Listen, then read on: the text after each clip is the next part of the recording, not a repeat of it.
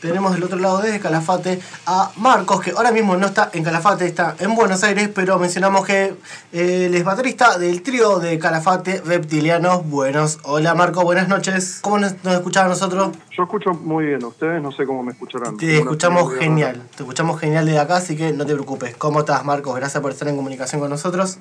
No, gracias a ustedes a vos por contactarme para salir, para hablar un poco de la banda.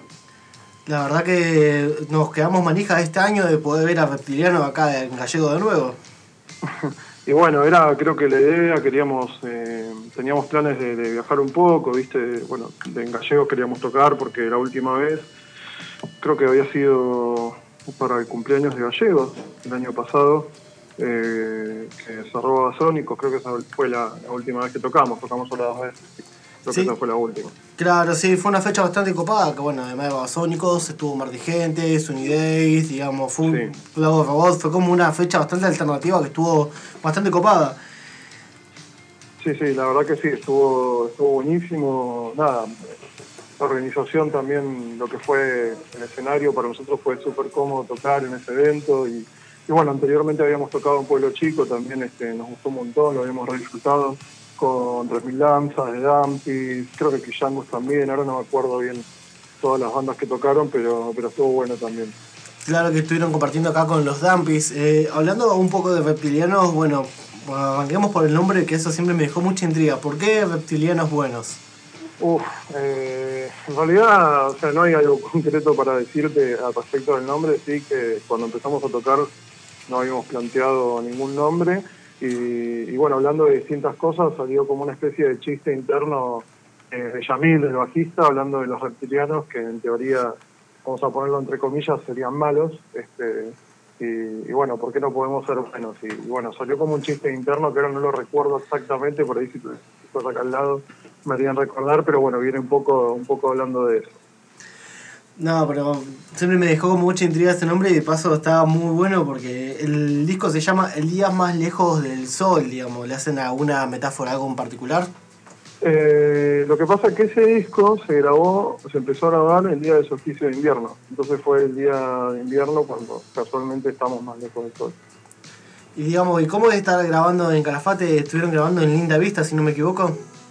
Perdón, no ¿Estuvieron grabando en la sala de Linda Vista de Calafate? Sí, en realidad editamos ese disco que ya pasó un buen tiempo, creo que 3 años o algo así. Y hace unos meses, lanzamos una serie de EPs, que en principio iba a ser un disco entero, pero bueno, salió así. Y también lo grabamos en Linda Vista. Y es muy probable que hagamos ahí un laburito porque justo fue para cuando pasó todo el tema de la pandemia y fue la manija de subir algo, viste, a las redes y lo subimos a YouTube y creo que ni siquiera habíamos escuchado la versión que subimos a YouTube. Y quedó como un poco con los volúmenes medio raros entre los EPs, pero los dos, o sea, el disco entero, el día más lejos del sol. Claro, pero quedaron conformes, digamos, con el resultado. ¿Cómo? No te decía que quedaron, pero dentro de todo, ¿quedaron conformes con el resultado de los EP de cómo fueron saliendo? Sí, por supuesto. O sea, lo que sí, bueno, tenemos que corregir eso porque con todo este tema de la pandemia fue como nada, largarlo, viste, como vomitarlo y sacarlo ya, porque nada, fue como la locura de la pandemia. Bueno, lo sacamos así. Quedamos súper contentos con el laburo y todo, pero sí sabemos que tenemos que volver a subirlos y corregir esas cuestiones que creo que se subieron mal en YouTube, fue por eso, o elegimos mal las versiones, no recuerdo ahora bien qué había pasado, pero bueno, próximamente lo vamos a estar lanzando en todas las plataformas, ya un poco más ordenado, más serio, digamos, no como se dio en ese momento. Bien, buenísimo. Marcos, acá Clara te saluda. ¿Cómo estás? Hola Clara, ¿bien? ¿Y vos? Bien, todo bien. Che, y te consulto en este sentido, yendo un poquito más para el lado de los sonidos, ustedes tienen, la mayoría de sus canciones tienen una impronta bastante instrumental nomás, y luego las letras. ¿Cómo manejan esas decisiones? ¿Salen, surgen o cómo se manejan en ese sentido? En realidad, lo que pasa puntualmente es que la composición viene mucho, o sea, en realidad intervenimos los tres, pero la mayoría de las veces salen mucho de Yamil, que es el bajista, y tiene una manera muy particular de tocar el bajo, casi como si fuese un híbrido entre guitarrista y bajista, y como que nos va llevando. Yo siempre le digo a él que en realidad la batería que toco yo la estoy escuchando en el bajo, no es algo que estoy creando yo. Entonces siempre como que sale algo como súper rítmico con alguna clave muy marcada y bueno, vamos como ahí surfeando esa ola y siempre tratando si bien creo que tenemos un sonido bastante marcado por las afinaciones, por distintas cuestiones, siempre estamos tratando como de renovar un poco ese sonido y no que sea un refrito, no aburrirnos. Y después en el medio sí, nos gusta por ahí meter algunas letras en algunas canciones y también tenemos algunas canciones que son de Román en versión solo que adaptamos a la banda y bueno, ahora son de la banda básicamente. Pero bueno, nada, la búsqueda siempre es por un paisaje, digamos, poder transmitir desde el audio un paisaje visual de donde estamos, ¿no? Que es la Patagonia, que es el Calafate, que es lo que vivimos, como la austeridad en invierno y bueno, de pronto en Calafate la abundancia en verano con el tema del turismo y el movimiento que hay, pasa de ser un pueblo muy tranquilo a mucho movimiento. Yo creo que esos paisajes, la estepa, bueno, el río, el lago, todo eso como que aplica un montón al sonido de los reptilianos. Creo que nos imaginamos mucho, primero todo visualmente y después lo llevamos a audio. Sí, completamente. La Patagonia a la hora de crear te atraviesa, te des cuenta o no, o sea, intencional o no. Y en ese sentido, justo que estabas mencionando el hecho de ser una banda del sur, muy del sur, ¿cómo es la repercusión en cuanto al público, ¿no? Porque también tienen un sonido bastante particular, quizás para lo que son las bandas de Calafate, quizás un poquito más destinadas a un rock, un ska, una otra onda. ¿Cómo es la recepción en ese sentido? Mirá, nosotros en la Patagonia por ahora tocamos solamente en Calafate, en el Chaltén y en Río Gallegos. Tenemos pendiente visitar otros lugares, nos encantaría. Y la verdad es que lo que notamos es que no es algo, o sea, cada lugar, cada ciudad, cada pueblo tiene digamos, sus diferencias en eso. Tienen sus sonidos, las bandas que salen de cada lugar. Por ejemplo, no sé, por decirte algo, en Gallegos es muy claro el punk, las bandas de Gallegos, vos escuchás una banda de Gallegos de punk rock y te das cuenta enseguida que es Gallegos. Tal cual. La recepción que tenemos en todos los lugares por ahora viene siendo súper buena, incluso hemos venido a Buenos Aires a tocar y nos llevamos varias sorpresas de gente que nada, que es de acá y fueron a ver nuestros shows, la verdad que estuvo súper bueno. Y nada, por otro lado lo bueno de Calafate, si bien vos decís, comentás esto de los géneros y demás, también tiene la particularidad del pueblo de que es muy ecléctico. Entonces de pronto hay lugar para todas las bandas, digo, en una cuestión de sonido, ¿viste? No es como muy de tribu. Cualquier show de cualquier banda va a asistir casi todo el pueblo, o por lo menos la gente que tiene ganas de asistir, que gusta la banda, lo que sea. No se segrega en cuanto a eso, así que la verdad que está buenísimo. Hemos tocado en Calafate, hemos tocado en lugares que son insólitos para nosotros por la cuestión del sonido, por usar, qué sé yo, un push muy fuerte o esto de afinar, dropear la afinación y como tener un sonido intenso en algunos momentos, no sé, por ejemplo, hemos tocado en Shackleton, que es un lugar que está buenísimo, bárbaro, pero que de pronto es un poco extraño escuchar alguna banda que suene así con fuerza por momentos. Y bueno, más o menos eso es lo que pasa en Calafate. Es muy, muy ecléctico y tocamos creo que en casi todos los lugares que podemos tocar en el sitio. Y la recepción es buenísima. Somos acá, tenemos allá, pues yo estoy ahora en otro lado. Y tenemos un montón de amigos y gente que siempre viene a los shows y siempre la pasamos muy bien. Estamos muy contentos con eso. Está buenísimo esto que mencionás vos también, ¿no? De los distintos lugares y espacios que hay en un lugar tan chico como Calafate, que su punto es como más otro lado y más lo comercial y demás. Y está bueno que se armen estos pequeños lugares para las bandas y o artistas. Y mencionabas que tocaron en Buenos Aires. ¿Cómo llega ese contacto para irse para allá? ¿Cómo hace una banda tan austral para llegar a tocar en Buenos Aires? ¿Y dónde es que tocaron? Ahora, mirá, los lugares puntualmente no me los acuerdo. Me acuerdo de la Cultura de Barrio, ese fue creo que el último show. Después tocamos en un club de jazz o una especie de bar de jazz que está en Devoto. ¿Dónde más tocamos? Tocamos en una fiesta que era miércoles de vinilo, era como una fiesta media conocida que bueno, que también se hacía otros días, entonces no tenía ese nombre, que la produce el baterista de Cadena, el chino de Cadena Perpetua. Bueno, tocamos en La Plata también, no me acuerdo ahora tampoco el nombre, pero un reducto muy, muy lindo del under platense.